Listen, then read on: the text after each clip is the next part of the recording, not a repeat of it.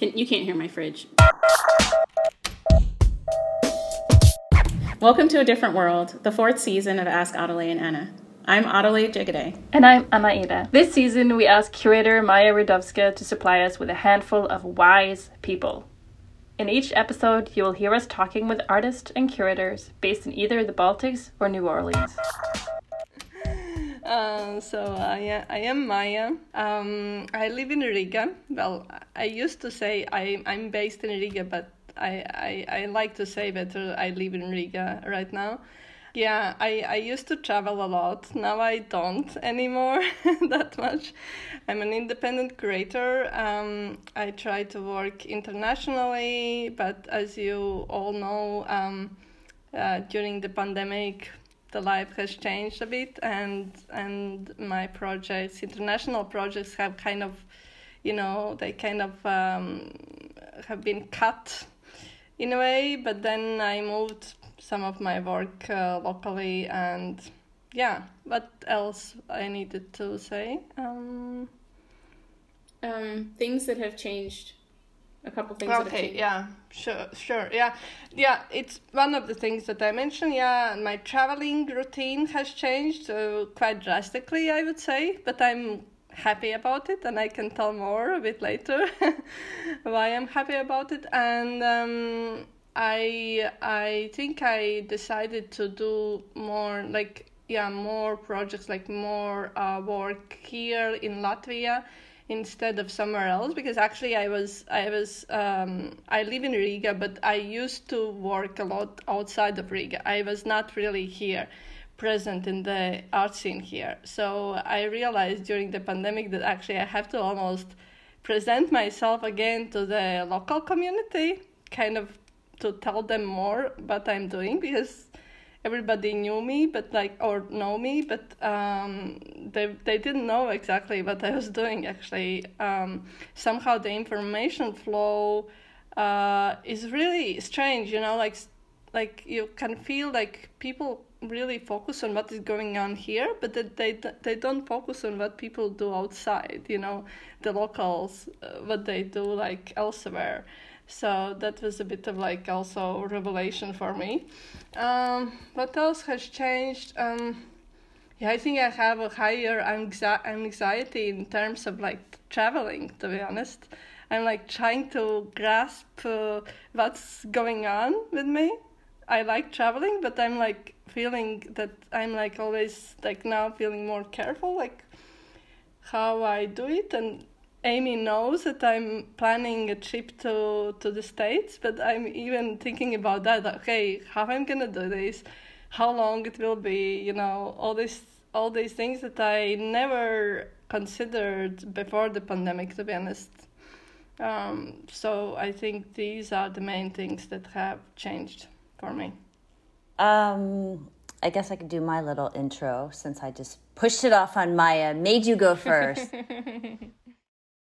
My name is Amy. I'm a curator and writer and piano teacher. I have 2 careers. And I live here in New Orleans. I've been here for, almost 11 years. Changes, I guess. It's gone in waves, I think, as it has for everyone. There's been moments where my professional life as a piano teacher has been more dominant because the art projects that I support or have been involved in have been postponed or delayed. But that's created a nice balance for me. It's interesting what you say, Maja, about your desire to connect more locally, because mine has been the opposite. I feel like I've connected more internationally, partly because the people I'm working on projects with, Maja in Latvia, I'm also working on a project with a French artist and a Slovenian artist based in Belgium. So I am connecting so much more internationally in some ways because I'm trapped in my house teaching piano by Zoom or talking to people internationally through the computer. I have been quite connected to the local community, the local art community in New Orleans over the years, which Maja knows because I've introduced her to it. But like the local communities here and my friends and artists and curators here, but I feel are in town and doing their work, but I feel like we've all kind of just been very productive behind closed doors. So for me, it's been much more about connecting internationally because I know my local community's just here and everyone's just being a worker bee because that's some kind of all you can do when you're sort of in a holding pattern. And as I've said to Maya many times, it's come up in conversations as we planned this project, I feel like we in the arts are so used to just making do, coming up with a new plan, having a plan B, C, and D. We're so used to things falling through. So in some ways, I feel like creative people we're sort of the most prepared for the pandemic because we're used to not having any money, figuring things out, collaborating with people. So in some ways, it amplified the things that we already did as creative practitioners, which is, problem solve, be chameleons.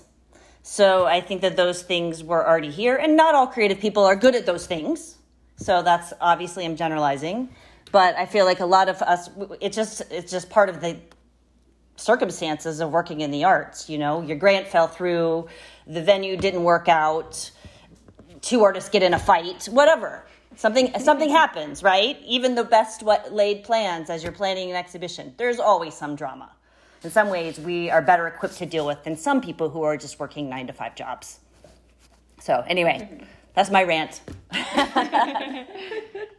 Great. Well, I think that, Maya, what you were saying about your life traveling really plays well into this first question that we wanted to ask you. We got a submission that says, Dear Adelaide and Anna, should we go back to normal and start traveling again as before, going to biennials, visiting overseas exhibitions? Or not? I really long to go away, but I feel I can't because of climate concerns. What should I do? To be honest, I'm really happy that actually the travels have been cut down, for myself at least, because I didn't know how to do it in my life. Before the pandemic, I was a bit like, oh my God, I have to travel to this place or to that place. And it was sometimes like 3 times a month I traveled somewhere or from one place to another. It was exciting, but then at the same time, I didn't know how overwhelming it was for me until later when I actually really could be in one place and went through those memories. And it's really, people will not believe me, but now when I look back and I'm like going through my archives, I'm like thinking, oh my God, that was like really crazy. And I still feel a very anxious feeling about it in a way. I still feel like I'm not feeling happy about it, that there are these memories that makes me feel a bit agitated, So, for me personally, it was kind of a relief that I could cut things down, and now I can choose traveling for let's say a longer time frame. If I go somewhere, I stay for a month or longer, or it's more, engaged, which is something that I always have liked. I like to do my projects also engaging with one or another place for a longer time frame and kind of going back several times, and not instead of just going for 2 days or 3 days for something quick, And I'm quite happy now that if I have to do some presentation or talk, I can do it via Zoom, so I don't need to travel just for 2 days. And I think in terms of climate change and all these concerns, how much we are, spending, what is the carbon footprint, I think that's what we need to do, I don't think there's any other option actually. That it was already a concern before the pandemic. Everybody was talking about it, but actually only a few people were really doing something, choosing to travel less or choosing to travel by other means like buses or trains or ferries. But you can imagine in Europe we can choose other transport, but if you have to go to the States, you can't really, right? Or yeah, you'd be on a boat for a week. Exactly, and And for me personally, sometimes to travel by bus, like several hours, like for example, even if I would choose to go to Warsaw from Riga by bus, it would be like few hours. And it would be a nightmare for me because I have back pain and then I will be dead, after the trip. I need to recover. So there are always, these concerns for me personally, So I don't want to go back to normal. I'm showing now this almost like this brackets, normal, what is normal, I don't want it to go back to the way we were engaged in the art world before the pandemic, because I think it was already too crazy. I think you could never visit all those events, all those biennales, exhibitions that were, that are happening. There are so many exciting things, but then at the same time, you can't do that art tourism, what I call it, it's just not possible. I think it has to be, we have to choose smarter, we have to choose in a different way how we work with it. And it doesn't mean that we don't need to travel. Of course, I want to travel as well. But I'm definitely choosing a bit different path for myself for the future. Yeah, what I've tried to do recently is try to combine things if possible. Like, that country is kind of near that other one. And this, like, for instance, an exhibition that's coming up, it was going to be in April, but then I have a residency that's in May. And so I was like, well, can we move the date? Because then I'll be at least closer. It'll be less flying. But that can be hard, too, because, you're working around other people's schedules and everything. Yeah, it's definitely more planning then, right? You can't be that spontaneous. And in this world we live in now, spontaneity is actually something that we need to embrace as well, because things are changing all the time.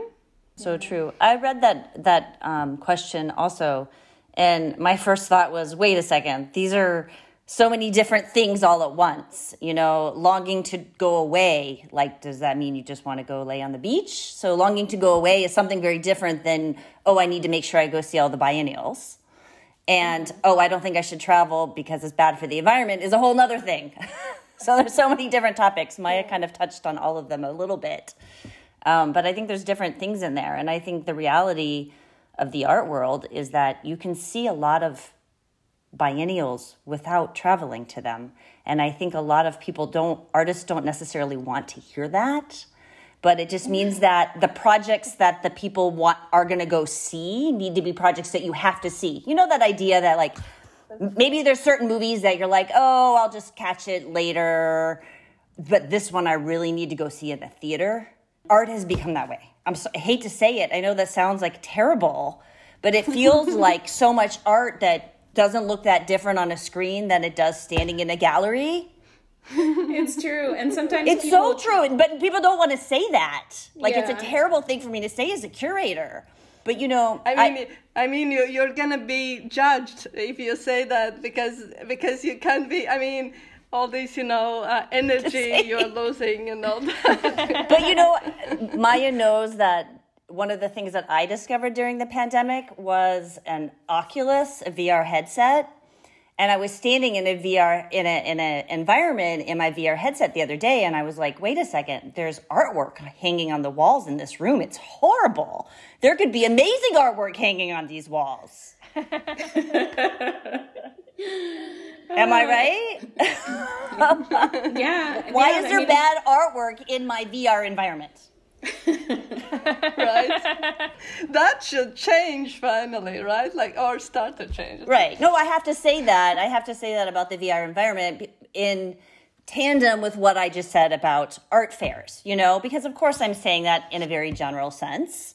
No, I don't always believe that. Yes, there's a tactile quality. There's something about seeing paintings in person, right? Especially if they have a really beautiful built up, surface.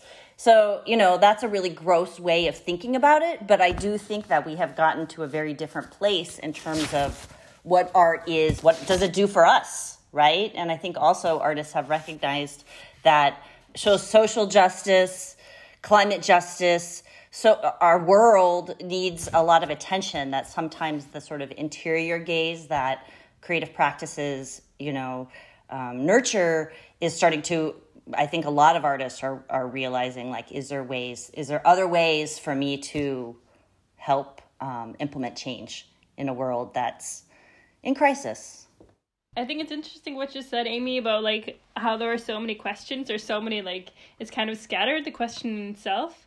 And even that points to some sort of need for focus and sort of maybe like long-term investment in a place, which can be like part of the advice is like to spend more time and like in one thought in one place. You know what I think that is behind that question, actually, for, you know, in terms of longing, that we are longing more for those social interactions, for those, you know, cocktail parties or like meeting people, and, you know, which is actually something that comes together with all these, you know, biennales and things that we used to go around and see, you know, but then eventually many people just mingled, you know. The social aspect, you're right. That's so true. So true. Yeah. But another point I'd make, because I really see myself in this question. So for some people, you know, the going to these biennales and stuff isn't different than getting away. Like, that's their form of vacationing. It's like still related to their interests and their career, but it's still a vacation, because if you're in Venice at the Biennale, you're still in Venice and you're still, you know, walking around eating gelato walking over a bridge. Yeah. So it's kind of like all tied together, the whole lifestyle of going to these overseas events and getting away. Well, see, I see those as so different because I made a conscious decision in recent years to start taking vacations that have nothing to do with art. And you know what? I love them. Other trips are about art and about research, but I also like going to the beach and just thinking about the weather and what I'm going to eat and reading a book. So to me, that's what I thought. When I read that question, that's what I thought. Those to me seem like different things. Longing to go away and longing to go to a biennial. Maybe for some people, those things are more intertwined. For me, I find them more separate. Because a biennial seems like work to me. That seems like work. Even if it is fun and enjoyable and you're in a beautiful place, I still see it as work. I could see that. Yeah, I can relate to Amy. I think we have even touched that subject when we met. We have talked about that before. Yeah. But I think we, you know, I thought about this more because I'm in a relationship with someone who is not in the arts. And I have been in relationships in the past with people in the arts, you know, spending a lot of time with someone who's outside of the field, whose life and art isn't so intertwined that you can't see the separation between the two, you know? Mm-hmm. So I feel like maybe that's something I've also looked for, having more of a separation, because I recognize that my whole life is intertwined. Even my two different careers, my two paths as a, you know, curator for many, many years, and now as a piano teacher for, you know, 6 or 7 years. For a long time, those paths were completely separate. And now, you know, artist friends of mine, their kids are my students. So now it's like, again, all intertwined. And I live in New Orleans, which is a very small town. I mean, I also, in terms of going back to the comment about the climate, you know, feeling bad about travel in terms of like climate change, I agree with that, but that would require like many people en masse not flying anymore, like not flying in the way that we were, you know, like during the lockdown. Right. Is that a viable concern? Is that something we can do? Maybe. I don't know. That's a really good question. Like, is there any advocacy around that, you know, travel to biennials, all of the excess, because it's not just the air travel for the biennials. There's a lot of waste. Yeah. It's not just the travel for people going to the biennials. There's a lot of things. I mean, even just shipping the artwork, that has a huge environmental impact. Construction of temporary environments. Trash. So the whole biennial mechanism is in itself not very environmentally friendly. It's like when somebody comes to town and sets up a circus or something, and then they leave and the grass is all dead and there's trash everywhere. Right. To ask us a question anonymously, use the link in our bio on Instagram at Ask Adelaide and Anna, and your question might be featured on our next season. Well, the next question we have is about dealing with friend success. So the question is, how do you deal with your artist friend success when you happen to feel that your career isn't going anywhere? Yeah, my friends are great, they do cool stuff, and they work really hard, but so do I. So why don't I get invited to exhibit at all those great places? In Norwegian, okay, I don't need to say this part, right? In Norwegian, envy is called misunnelse, but I unna, meaning I'm happy for my friends and their success. I want it for myself as well. How to stay positive when they go on about how busy they are because of all their projects when all your applications for exhibitions for the last year or so are turned down? Amy, maybe you can go first this time. Well, I mean, I have my points, but you I can have go a couple first. things to say about that. I think that first of all, that success comes at different times and in many different shapes and forms. So an artist who might be successful at 30, great, but maybe other people's don't hit their sort of stride or have their moment till they're 60, and that's okay. That doesn't matter. I mean, there's plenty of artists throughout history who were famous really young, and then others who didn't sort of become well-known until later. I think that.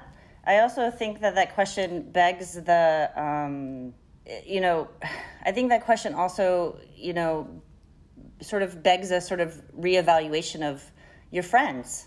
Like, who is your support system? So, if the people around you, maybe they're not purposely gloating, but if that is not in turn helping you sort of feel like you can also rise, if their success isn't helping inspire you or helping you be the best version of yourself, then, I don't know, just something to think about.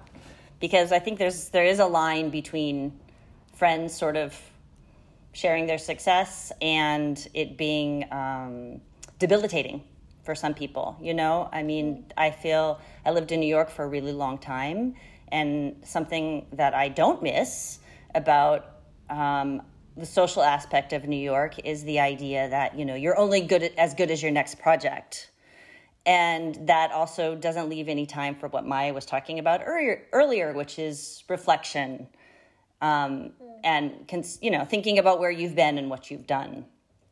So yeah, I guess in terms of that question, I think success comes in many different shapes and times. So I think that, I don't know, I think those are the things that I immediately thought about when I read that question. And I think you have to realize that the art world isn't fair. There's not a scale of like, ooh, you're the best artist and it's obvious to everyone and that's the person who gets all the opportunities. It has a lot more to do than just with your art. It has to do with personality and social networks and mingling and who's promoting you and who's talking about you and what moment in history are you living and does your work have anything to do with that? Trends. So it can be easy to feel like, why is that person getting all these opportunities? But you just have to accept it's not fair. Right. And find your own path, find your own way, your own version of success. Because I often thought about this kind of competition when I graduated from grad school, because I went to a curatorial program. And at one point it felt like we were all competing for the same jobs. But at some point I realized, yeah, we were applying for some of the same jobs and interviewing for some of the same jobs, but we wanted different things. We all were pursuing paths as curators, but we didn't all want the same thing. So I think that's true for artists also, that we don't want the whole thing. And maybe what's success for one artist is a very different version of success for another artist, right? Maybe one artist is really, their greatest concern is doing as many residencies as possible, whereas another artist is very concerned on making sure they can get their work into a permanent collection of a museum, right? Mm-hmm. Both very valid, very different pursuits. And maybe there's a mix of the two, but I think that we want different, success is different for different people. It may not look the same. Yeah, it's not an objective category or something. I think it's very subjective, but obviously we've been taught to think about it as some kind of objective reality or something. That, for example, you go to one or another school, or you get one or another exhibition, then it means you are more successful than someone else, right? But like, I can tell my own story. Even me coming from Eastern Europe, what we call this place where I live, And like 10 years ago, you know, the Baltic countries were like totally unknown territory even for Europeans. And when I went to study to Sweden, like everybody knew Lithuanians, but not Latvians, and we've been always mixed up, you know. And Lithuanians have been always a bit more successful, you know. And then we had to, you know, raise to our kind of more confidence in a way to say, okay, we also have something here, we are interesting or something. But for me, it came together with this idea of what I am, my identity, and kind of to be aware that I'm not like less than something else, you know, that I don't need to align with that feeling of not yet as equal, you know, that we've been having, you know, as a kind of post-Soviet trauma in a way, you know, especially my generation who grew up in 80s, 90s, you know, when we experienced this transition period. But obviously it's kind of, how do you say, it's in our mentality in a way, because we've been always a bit kind of under something, you know, like colonized place. And you can tell the same about people, for example, living in south of America as well, you know, because it has experienced all this traumatic past, right?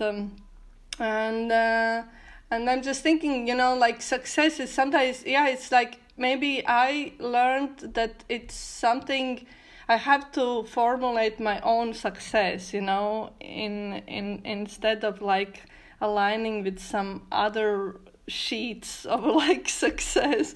For example, I was trying to get a job for like maybe like 3-4 years. I was applying to different places, and then I realized that, you know, I was always short in getting those jobs. Like I never got them. I was very close, like for example in Norway or somewhere else, but I also was kind of longing for this idea that I will have a different life, like a better life somewhere else. And only when I came like to this realization that maybe my life is already good, what I'm like having at the moment, that it's not something that I have to chase, that there would be a different life somewhere else and it would be better, and it actually comes from this not yet as equal mentality, you know. Then I kind of started to look at things differently.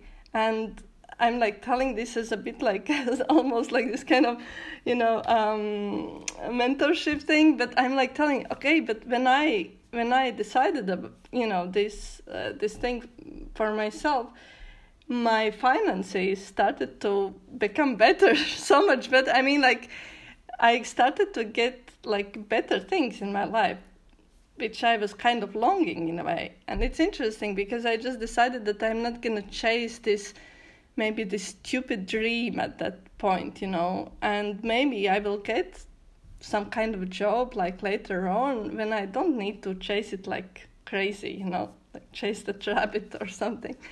So it's interesting. And another example that when I was preparing for this question, I remembered like some 10 years ago, I dated one artist who was quite successful at that time.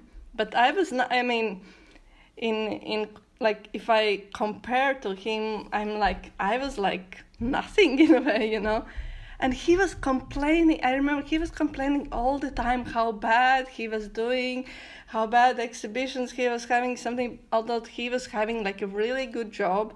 He was like doing great in his artistic career, and I was really struggling to get like anywhere.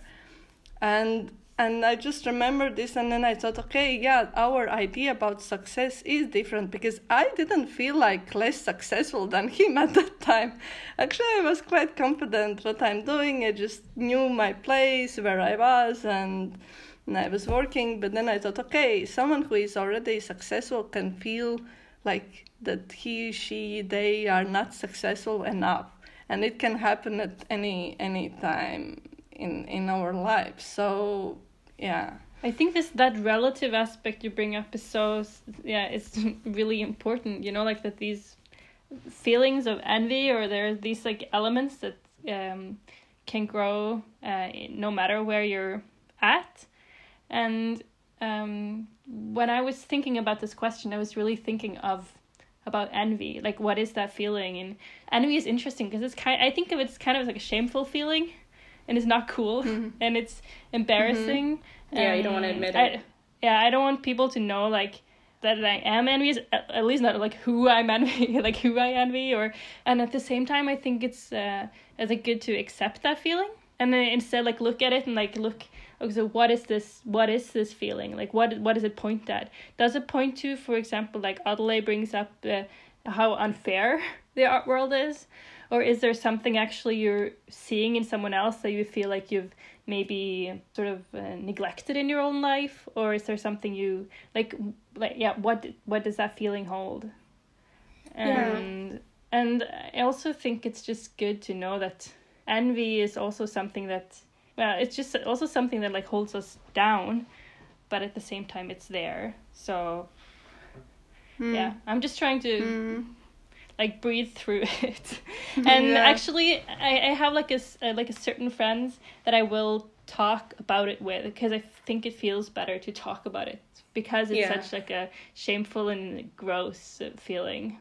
Yeah, it seems like something that want to talk about it just gets it out of your system, lets it go, and then you're not holding on to it.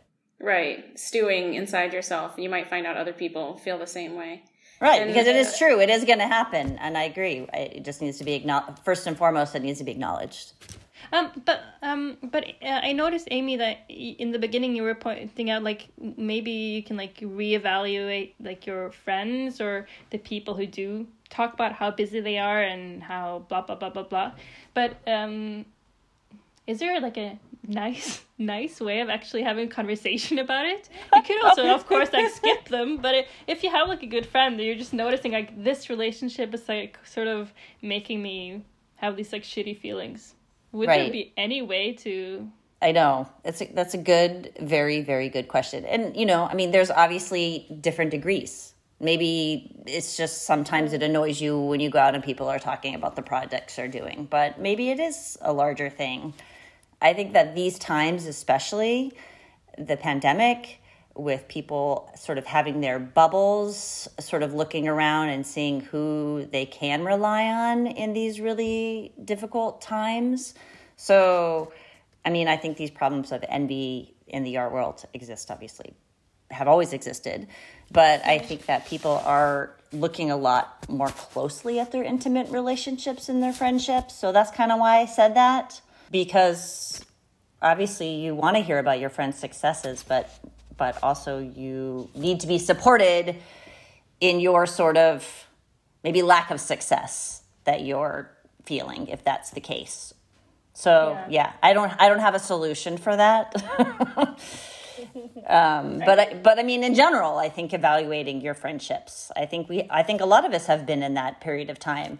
I think the pandemic has brought people from the past into our lives. There's been a lot of babies born. You know, the pandemic has shifted all of our relationships with people. You know, the reality, like a lot of people have passed away. Mm-hmm. So a lot of people's inner dynamics have changed. So when I think about those kinds of dynamics, something like envy, I can't help but think like, well, who are the people around you that are making you, like, why are you feeling so envious? Like, is it the way that the information is being relayed to that person? Right? Or is it just that they're not happy with where they are in their career too? Exactly, because those are two different things. So, I mean, people can be really boastful. Especially because of insecurity. Right. I mean, and I have certainly been to plenty of cocktail parties where I feel like sometimes the artist is just like reciting their resume to me, and it's really boring.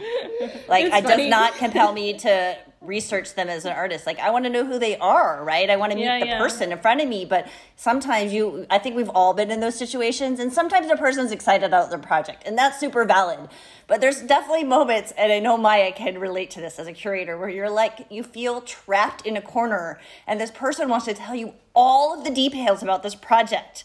And like maybe you're trying to meet someone, or like you're hungry, or you really have to go to the bathroom, and they're just telling you like every detail right there. Yeah. And that's tricky, right? Because you want to be polite, and maybe the person, like I said, is really enthusiastic. But sometimes you don't want to be trapped in the corner. Yeah, it's similar to, what psychologists tell, like, that they are not going to give you therapy at, like, dinner table or something, and it's the same probably for us as well. I think it all comes down to the boundaries, because we have to set the boundaries, and it's very, very important, especially in the art world, where our private lives merge with our, professional lives. And I've been, like, paying a lot of attention to this, because obviously, like, many of my friends are my colleagues, but it's what you said, Amy, before. You also separate your trips, and I also try to separate these things lately, because that keeps me more productive in my work. And then also exactly like with the person maybe who is super unsatisfied with their career or artistic life or something, then I don't need to, for example, deal with that person every day in my life, because that's not healthy for me as well.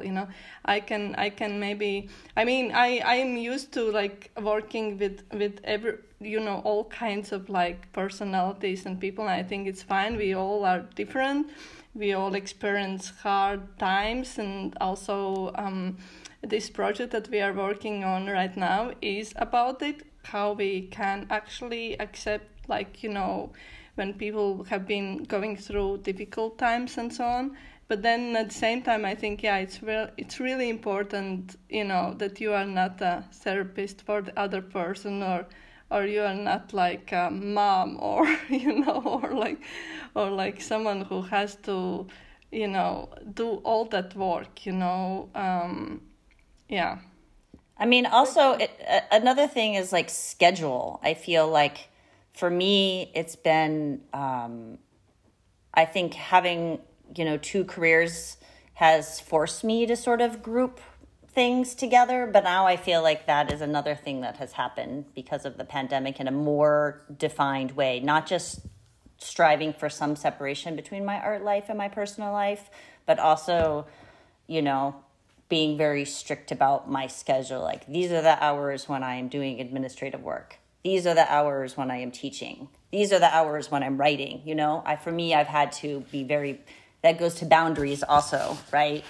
This is the time when I do the things. I mean, I teach piano. I can't tell you how many times parents want a piano lesson on a Sunday or Monday. And those are my days off.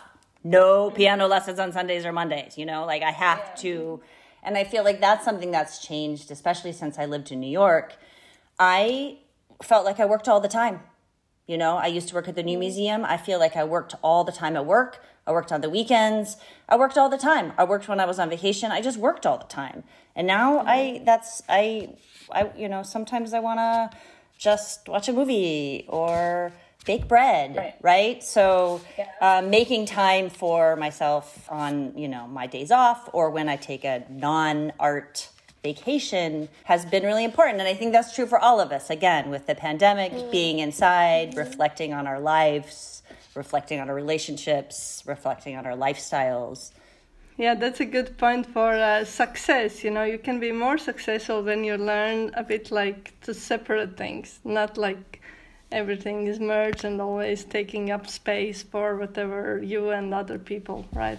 In relationship to this person's question, I think a lot of times what I do is you can see someone who's really successful and think about what they did that you're not willing to do, because you're talking about work-life balance.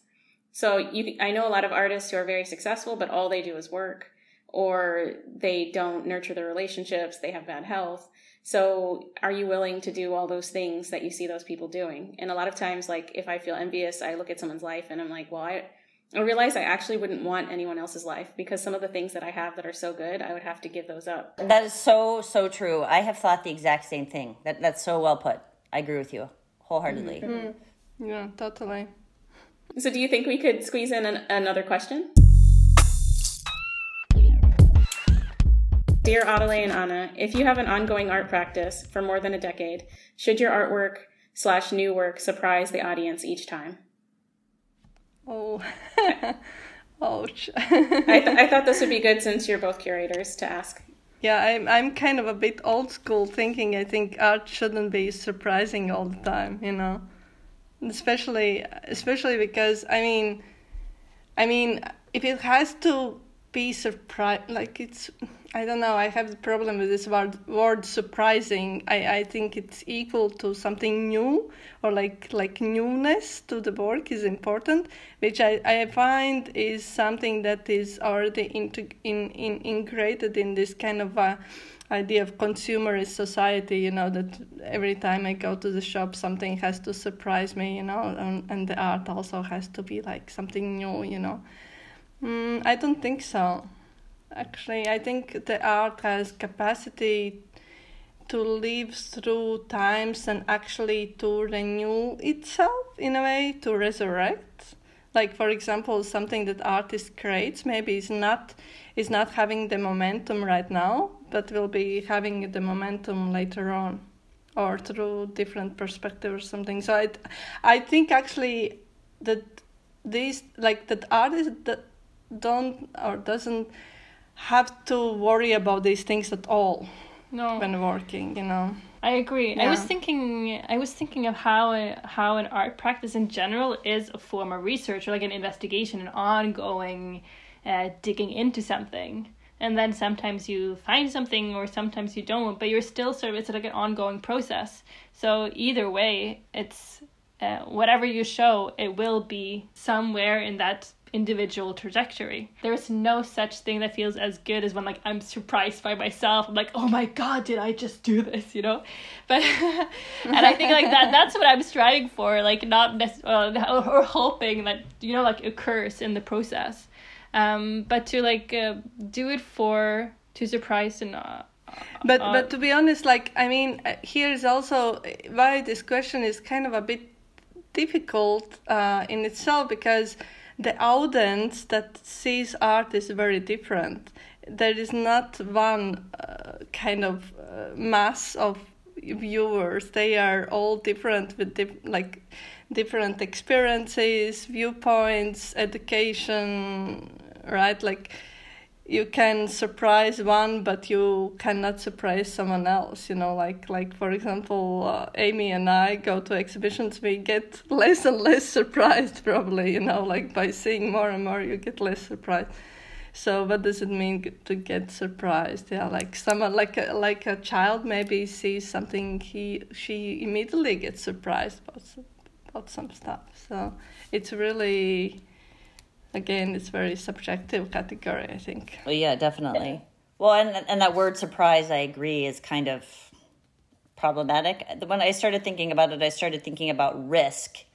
But I kind of prefer, Anna, the idea of discovery, that it's interesting if the artist has discovered something more, but maybe there is inherently some risk in making a new discovery, because maybe the world won't think your discovery is as exciting as you think it is. Right? So I don't know. Surprise, I think, like that, yeah, points me to risk and possibly discovery in terms of that. I don't think there's one answer to that question.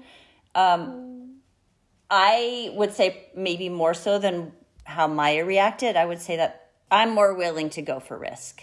And I think it's a question of motivation, because does this person ask this question because they feel like that's what they see every time an artist has a new show? It's, whoa, now look what they did this time. Or is it personally that they feel like they should take more risk with their work? And that's different for different artists. Like, some artists do the same thing their whole career. They have an epiphany and then suddenly they want to make sculptures and they're done with paintings. I mean, that stuff happens all the time. So you're right. It's like not really one answer, maybe why they're asking that specific question. Of course, sometimes it feels that the artist, I think, is more interesting when he is risk-taking. Like, for example, think of Picasso, or, you know, some like big name who is like experimenting all the time, or like challenging, you know, his own or her own practice, you know. But then at the same time, yeah, I mean, that doesn't mean anything. I think it can be also, like, you can be committed to one thing all your life, but it can be super exciting and relevant and so on. I think it also, it's we have to also think about like the kind of commercialization also and branding that, happens when artists always make the same thing. Like, there's the Donald Judd. Oh yeah, I've seen that one. Oh yeah, I've seen that in another color. Oh yeah, I've seen that one, right? So we have to, I think that also has to be sort of addressed in this question also. This sort of branding, like if I do something that doesn't look like my style, how do I still, move forward? Yeah. Right. Do you think about that much as artists? I do, because that's what I see being successful for the most part, is like people can recognize the person's work and they like that. And my work is different all the time. You can't see my work and know that I made it. And it's different forms, like this podcast. It's not totally different than other stuff that I do. Right, yes. Yeah, I was like, I had this catalog of some of my work, or a book, and then it was like, oh, what group show is this? And I was like, oh, fuck. It's all me. Oh my God. So, yeah. It'd be funny if at one of your shows it's like, I like this artist's work, but not, and then this artist, and you're like, it's mine, it's all mine. So, yeah. So it's definitely something I do think about, but I really liked sort of just swapping or just thinking of risk instead of surprise. Because I think surprise, I don't know, somehow it feels like more contrived, like trying to surprise. But actually knowing and going somewhere where like, oh, I don't know what's going to happen here, or like, and going there, like, where you don't know what's right and wrong, or like, that's where like the interesting stuff can happen. Yeah, and there's like an intellectual appreciation for that. Like, oh, you took a risk. Maybe it was not successful, or maybe it was successful. But I think that your audience will be intellectually engaged if they understand the risk factor. And hopefully it'll be a more rewarding process, Yeah, I actually think that this branding thing is something that is really challenging for like contemporary art, because I mean, I believe like in a kind of maybe in a more like conservative way that art should be more free from that, that it can live in very different forms and show up in somewhere unexpected, and these days, as Amy pointed out, like we have to brand ourselves a lot, we have to kind of show like you, Adelaide, said, like you are different. I am also very different as a curator, very eclectic actually. And then, then you sometimes think, oh, it's confusing for people. They don't understand what I'm doing, right? Or like how they can follow my work, or all these questions that I think in general shouldn't be like even something that comes up, but they come up only because we think we have to do things in a certain way. Yeah. Like, I would never want to be a Wes Anderson artist where, like, oh, the same old actors and the same kind of color palette thing, quirky, whatever. Like, to me, that's not personally interesting for me to be so predictable. Even Stanley Kubrick is more interesting. I mean, he's like more different, I think. Yeah, I don't know. I appreciate like the risk taking is same as Amy said, but we are not conventional curators either. So. But yeah, so for the person's question, I guess it's just a question of personal, like maybe to look inward. Do you want to be taking more risk with your work and you're not? Because I don't think you should worry so much about being, like what's hot right now and make sure I'm doing that. And it's so different than what I'm doing before. But if it's just like a natural evolution or you challenging yourself, then your work can be surprising just through the process of challenging yourself.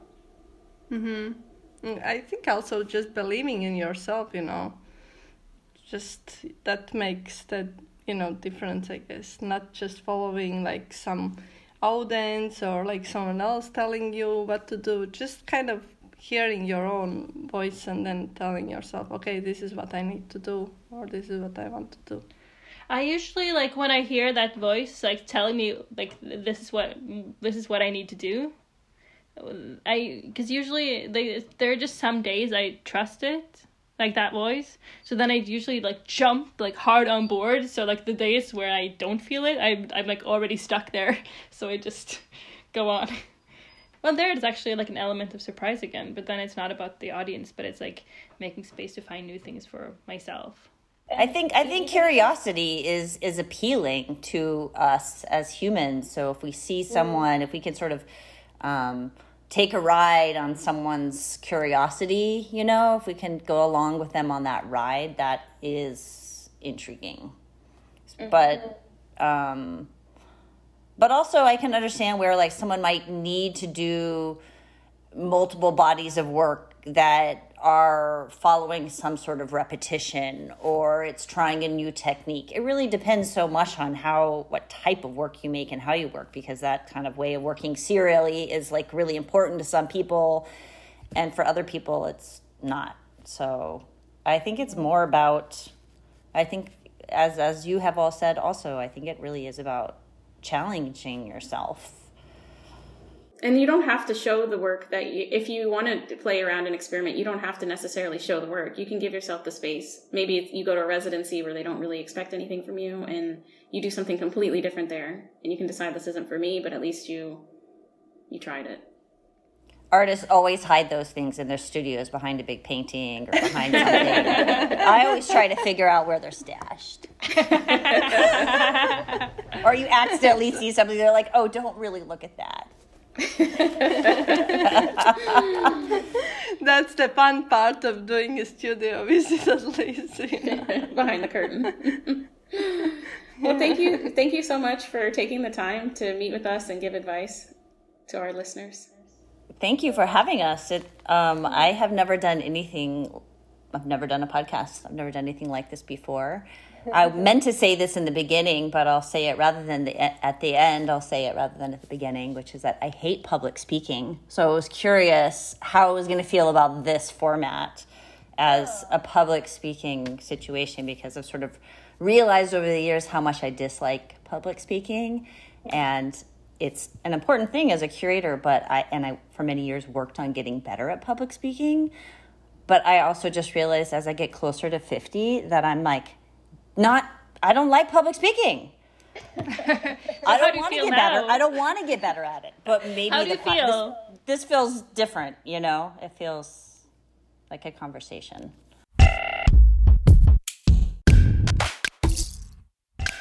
Season 4 of Ask Audley and Anna was commissioned for a structure and vision for changing circumstances, a project curated by Maya Rudowska in collaboration with Westfall Art Center and Pars Nola. Thanks to Annabelle Shin for creating the sounds we use in these jingles. Thanks for listening.